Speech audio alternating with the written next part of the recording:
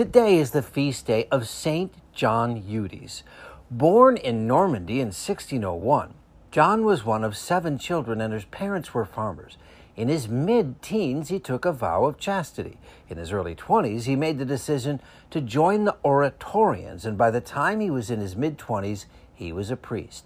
In 1627 and again in 1631, France was hit by plagues. Fearless in his devotion to the sick, John was also determined not to spread the plague himself, and so each night he slept in a cask in the middle of an empty field.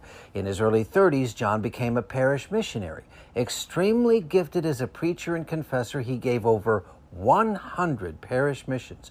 But he knew the key to evangelization was more good priests, so he dedicated himself to recruiting more seminarians. He formed the Congregation of Jesus and Mary, the Eudists, with the goal of developing a strong, vibrant, and large clergy through diocesan seminaries. It was an idea not without opposition. He had trouble getting permission from Rome before Pope Clement X finally gave approval for 6 confraternities and seminaries. He also formed the Congregation of Our Lady of Refuge to provide shelter for prostitutes trying to escape that way of life.